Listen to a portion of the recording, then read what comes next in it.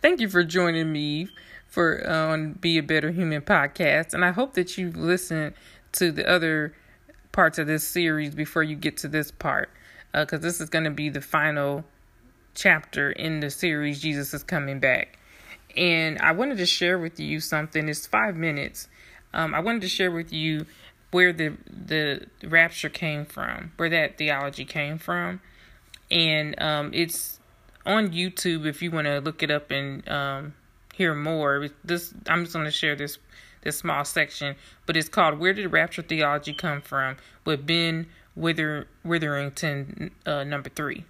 Okay, and he actually put this on YouTube 5 years ago, but it doesn't look like a lot of people have been viewing it because a lot of people want to continue to believe in that particular doctrine. But I'm telling you, he's given the history of where it came from. So I just want you to hear it from him, because he's the one who studied it and came across this.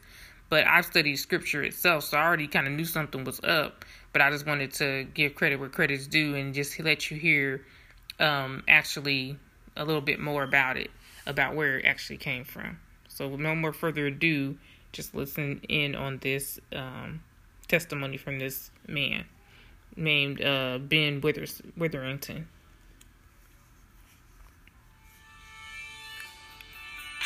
Let's see, let me turn it up so you can hear.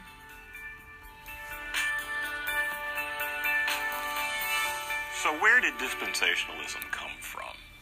Let me tell you the story. First thing to be said about a dispensational reading of the Bible is it didn't exist before the 19th century.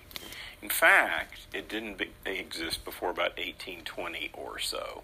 And it really began in a little revival in Glasgow in Scotland. And there was a teenage girl named MacDonald, a good Scottish name, who claimed to have a vision of a pre-tribulation rapture of the church out of this world into heaven. Now, this event might have come and gone and not left much of a mark on the church itself, except that there was a certain reverend named Darby there who heard this, became convinced that this theology was correct, began preaching this, and Reverend Darby was one of the founders of the Plymouth Brethren denomination in the 19th century. Now again, this might have been a flash in the pan, a very small Christian sect with a peculiar belief that nobody in the first 1800 years of church history had believed in, except that Mr. Darby took his gospel of the rapture to the United States. And he came in contact with the Billy Graham of his day. His name was Dwight L. Moody, founder of the Moody Bible Institute and Moody Press and all of that. Moody became the sort of worldwide disseminator of this theology of dispensationalism and a pre-tribulation rapture on both sides of the Atlantic and for a very long time. And then we were off and running. What happened next is there began to be novels, not the Left Behind series, but earlier novels. One was called Jesus is Coming, written by a Chicago entrepreneur who had become enamored with this theology of Dwight L. Moody. Moody Institute, founded in Chicago. He had a lot of influence in Chicago. Then even later than that, we have what is known as the Scofield Reference Bible. C.I. Scofield is the person who came up with this idea of not merely having a study Bible with chain references in the margin, but actually putting headings in the biblical text, like Jesus predicts the rapture, and then having study notes at the bottom of the page, so that the ordinary person who buys a Bible would go, well, look, it's right there in my Bible. The heading in the middle of Matthew 24 says Jesus predicts it must be true, right? So we're really off to the races now in the early part of the 20th century with the Scofield Reference Bible and other resources. Somewhere in the mid-20s, This lay theological movement, and I would stress, this was a theological movement not based on the study of the Greek New Testament or the Hebrew Old Testament, but a lay theological movement that spread throughout the United States and in various places around the world. Somewhere in the mid-1920s, there was a felt need to shore up this theology with scholarly support and scholarly exegesis. And so you had the Dallas Theological Institute, founded in the 1920s by a Presbyterian minister. This eventually became Dallas Theological Seminary, so that you had two major centers of study of dispensationalism in America, one in Chicago and one in Dallas, and both in the Midwest of the United States. Now, if you study the history of Dallas Theological Seminary and you look at the names of their presidents, involving a lot of well-known names along the way, you'll discover that most of those folks continued to propagate the gospel of dispensationalism by writing books, various kinds of books like Armageddon and Mideast Oil by Professor Walford or President Walford. And then, of course, the famous Timothy LaHaye and Jerry Jenkins series, the Left Behind series, which led to this most recent movie about a rapture and the Left Behind phenomena. What you need to understand about this is that for 1,800 years of church history, nobody believed this theology or thought it was an accurate way of interpreting the Bible. Today, when we look at it, we can realize it's a relatively modern phenomenon. And as a modern phenomenon, it's unique to the Western Church. It's unique to certain forms of Protestantism. In other words, it's not a Catholic theology. It's not an Orthodox theology. And actually, only a minority of Protestants have embraced this theology. So what we need to say about this is that if it's not well grounded in the exegesis of the Bible, it should not be embraced. And in fact, it isn't. There is no theology of the rapture in the New Testament. So what I like to say about all this is the left behind theology needs to be, wait for it, left behind. Okay, so I just wanted to share that with you so that you know kind of how long that has been around. That theology has not even been around. I mean, it's been around as long as a lot of us have been on the earth, but it hasn't been around as long as you think it has. Those that are even have accepted it, I don't think they are aware of how they've been manipulated into accepting it. I guess I should say they don't probably know that it was a person that came up with that initial idea. And we just read in the scriptures that anybody who adds to this word or takes away from it is in trouble. That we're not supposed to, believe anything that we can't back up at the scriptures. So anyway, I wanted you to know that before I go into the scriptures I wanted to share for today. And I do have some scriptures I want to share with you. Now, as we talk about Jesus coming back, I wanted to actually let him say it in his own words, the words of Jesus. And it's found in Matthew chapter 25, verses 31. I'm sure he can tell you better than anybody can tell you how it's going to look and how it's going to be. All right, so here we go. When the Son of Man shall come in his glory, and all the holy angels with him, then shall he sit upon the throne of his glory, and before him shall be gathered all nations, and he shall separate them one from another, as a shepherd divideth his sheep from the goats. And he shall set the sheep on his right hand, but the goats on the left. Then shall the king say unto them on his right hand, Come, ye blessed of my Father, inherit the kingdom prepared for you from the foundations of the earth. I'm sorry, from the foundation of the world is this translation. For I was hungered, and ye gave me meat. I was thirsty, and ye gave me drink. I was a stranger, and ye took me in. Naked, and ye clothed me. I was sick, and ye visited me. I was in prison, and ye came unto me. Then shall the righteous answer him, saying, Lord, when saw we hungry, and fed thee, or thirsty, and gave thee drink? When saw we thee a stranger, and took thee in, or naked, and clothed thee? Or when saw we you sick or in prison and came unto you? And the king shall answer and say unto them, Verily I say unto you, inasmuch as ye have done it unto me, of the least of these my brethren, ye have done it unto me. Then shall he say also unto them on the left hand, Depart from me, you cursed, unto everlasting fire, prepared for the devil and his angels. For I was hungry, and ye gave me no meat. I was thirsty, and ye gave me no drink. I was a stranger, and ye took me not in. Naked, and ye clothed me not. Sick and in prison, and ye visited me not. Then shall they also answer him, saying, Lord, when saw we thee in hungry or thirst, or a stranger, or naked, or sick, or in prison, and did not minister to you? Then shall he answer them, saying, Verily I say unto you, inasmuch as ye did it not to one of the least of these, ye did it not to me. And these shall go away into everlasting punishment, but the righteous into life eternal.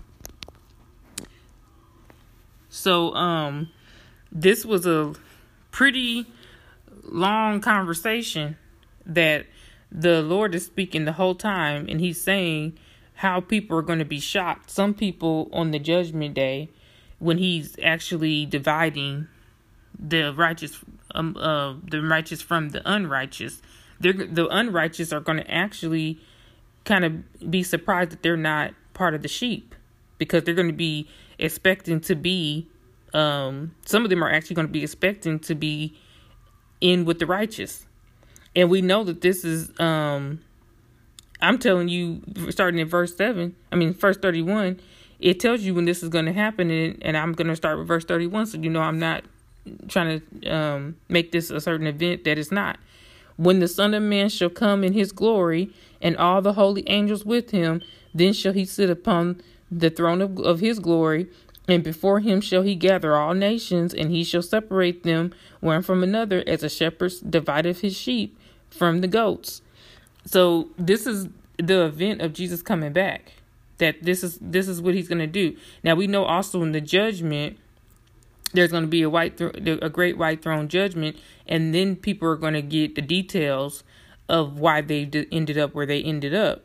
But when he first comes, this is just like a dividing time, and so we know that there's not another event where he's going to be dividing the wicked from the righteous, because the righteous are only going to see the great white throne judgment. I'm sorry. We're going to have a different judgment than the wicked. So there's not going to be another time that the Lord is going to come back and do, and it's going to be a situation where goats are mixed in with sheep. And we know when he didn't do it when he first came, that this event didn't happen when he came the first time. So it has to be the second time that he comes. And so I just wanted to make it plain for you. I mean, I don't know how much more I have to share, if it's not becoming crystal clear at this point that the rapture is not in the way that we have been taught to by most pastors in a lot of these churches. Because I hear a lot of pastors that I respect. I'm not going to name any names, but I actually kind of respected them. But then when they said, well, I'm ready for the rapture, I hope you're ready. And I'm like, what? You too? Like, where are you getting this from? Are you guys getting this from your seminary schools? You're not getting it from the Word of God. But if they went to seminary, which most of them have had to pass through seminary, and I just gave you the history of how this message was spread, because the people that had influence, they were the Moody Foundation, or like they have a lot of influence in the schools, in the seminaries and things like that. But just because they have that influence and they used it to their advantage doesn't still make it true. So I'm just hoping and praying that you are in prayer when you are listening to this message, or that you research this out, for yourself. And sometimes that's the only way people can really accept something, is if they discover it and it becomes true for them, because they are the ones who actually researched it out and found it out. And just hearing it from somebody else is not going to, convince them, and that's fine with me, because I hope this does stir you up to challenge something, challenge that idea, because the main thing I'm hoping to invoke in you is not frustration or anger or anything like that. But I'm trying to hope to make you think about it, and think about, does the scriptures ever really say that that's how the Lord is coming back, and that he's going to do a secret return, and then he's going to come back a third time? Because that means that he would have to come back 3 times according to this secret rapture being the case. And even in the secret rapture, these events that the scripture is saying, they didn't happen in that way. Because, okay, so he comes back and secretly takes the sheep. But then why are the sheep saying, oh, Lord, when did we do this for you? And there's a conversation that happens between the Lord and the sheep. And then there's another conversation that happens between the goats and the Lord. So it's to me, it looks like a public dialogue that everybody's in on, not a quiet, secret rescue of only the people that are really ready to go, and then the people that aren't ready to go are left behind. And I mean, it's just not that. It's just not that at all, people. And I'm looking forward to now moving on to another topic, because I feel like I have talked on this topic as much as the Lord wants me to talk on it. But I pray that this blesses people, and that people are going to truly look within themselves, search their hearts, and find out why do you want so bad for something to be true if it's just clearly not true. If it's clearly not found in the Word of God, and it's something that maybe your preacher has told you for years, and so now it's something that you kind of blindly accepted without really questioning. But just because I'm not your pastor doesn't mean that I'm wrong, that I'm wrong. You know what I'm saying? And so I'm just saying, I don't care if you think I'm right or wrong. I just want you to search your heart, truly search your heart, and see why can't I let go of this doctrine? Is it because I'm truly afraid of persecution? I really don't think I can withstand persecution.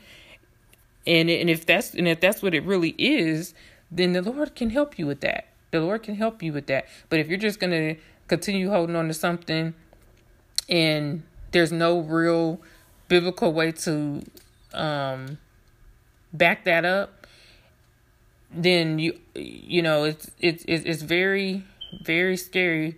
I think that's a scary place to be in. Because people can make mistakes. People can make mistakes, but on certain things like this, I wouldn't want to accept something blindly like that is so serious. This is too serious of a topic to not be sure. And so I'm hoping that, like I said, that as I end this series on this particular topic, that I'm coming from a heart of not arrogance or pridefulness or anything like that. It's truly out of concern, because I'm running into too many people that truly have been holding on to that doctrine. And I just don't think it's a healthy theology, because it's not biblical. And anything that is not biblical, it's a lie. It's another form of deception. And so I don't want us to be deceived on something like this. I want us to walk in truth and allow the Lord to open up our understanding if we need understanding in this area and on this particular topic. So I'm going to go ahead and end in prayer. That's what I'm being led to do. So I'm going to go ahead and end in prayer. Okay, before I pray, though, I wanted to share some information that I think would be very interesting regarding the mark of the beast and regarding the number 6. And I'm getting out of this book called Numbers That Preach by Troy Brewer. And he basically says 6 in the body of man. There are 6 major members in the human body: head, torso, 2 arms, and 2 legs. And then he said that every body contains approximately 6 quarts of blood. And then he said the The number 6, of course, as we know, even in the Bible, he says the number 6 belongs to man. 6 days for man to labor. Exodus 29-10. 6 days belong to man, but the 7th is to the Lord and to his rest. The whole understanding of rest from God's perspective means he rules and has permanence over things created. Man could sow the land for 6 years, but the 7th belonged to the Lord, and they had to let it rest. And then here it goes. So you see, there it is again. 6 years the land belonged to man, but the 7th again belonged to the Lord. Why? Because the number of 6 belongs to man. Theologians will tell you that there are 7 dispensations in the Bible. Man is in control, or at least he thinks he is. Of 6 of those dispensations, the 7th dispensation, the millennium, is where there is no question that the Lord is in control. And so I wanted to share those dispensations with you real quick, too, because I thought this was really cool how he broke this down. The first dispensation was innocence. This was from the creation to the fall, man's fall. Then the next one was conscience. That was the next dispensation, from the fall to the flood, which was man's. And then the next dispensation was human government. This was from the flood to the call of Abraham. And then the next dispensation was the promise, from the call of Abraham to the giving of the law at Sinai under Moses. And then the next dispensation was man again. It was the law from Sinai to Calvary. Then the last one that was man's was grace, from Calvary to the kingdom. And then so the 7th dispensation, which will begin as soon as Jesus comes back, is the kingdom. And that's the 1,000-year reign of the Messiah. Hallelujah. Which is God's. Hallelujah. And so I just wanted to share that. And the last thing I'm going to share is that he points out that the man in Romans. The book of Romans has the word man in its title, and it is no coincidence that it's the 6th book of the New Testament. Man is the 6th word in Romans 6:6. God's answer to the flesh is the cross. Man is the 6th word in the total of 6 verses in Romans. And then he says, Romans 6:6 says, knowing this, that our old man is crucified with him, and that the body of sin might be destroyed, that henceforth we should not serve sin. Draw your own conclusions, but the pattern of man in 6 is amazingly powerful throughout God's word. And so I just wanted to share that with y'all. Please be in prayer about everything that I have said in this series that I've done, because I'm truly doing it from a spirit of excellence. I wanted to make sure the Holy Spirit was speaking. I was trying to not get myself involved in any of it. I was trying to leave it only to the scriptures to speak. So please be in prayer. And on that note, let me go ahead and go to the Father. I thank you, dear God, for anyone that has listened to any part of this series of Jesus is Coming Back. I thank you, dear God, that you have been faithful to my family, that you've been faithful to allow me this time in prayer and this time in consecration. I thank you, dear God, that you are coming back. And I thank you, dear God, that you have a place that you have already prepared for those who truly love you. I pray, dear God, that we can understand and open our hearts and our minds to the truth, dear God, and allow only you to penetrate what you have for us. And I know that your will be done in each of our lives, and that you have purpose and plans for all of us. And I just thank you, dear God, for being the good God that you are. And I just thank you, and I love you so much. And I pray from everlasting unto everlasting that your will be done on earth as it is in heaven. And thank you, dear God, for this daily bread. We thank you, dear God, for everything that you're doing. We thank you and we praise your name. We lift you up, and we don't depart from your presence at any time, because you're always close. And in Jesus' precious name, in the name of our Lord Savior Jesus Christ, I pray. Amen. Don't forget to be a better human, y'all. Much love.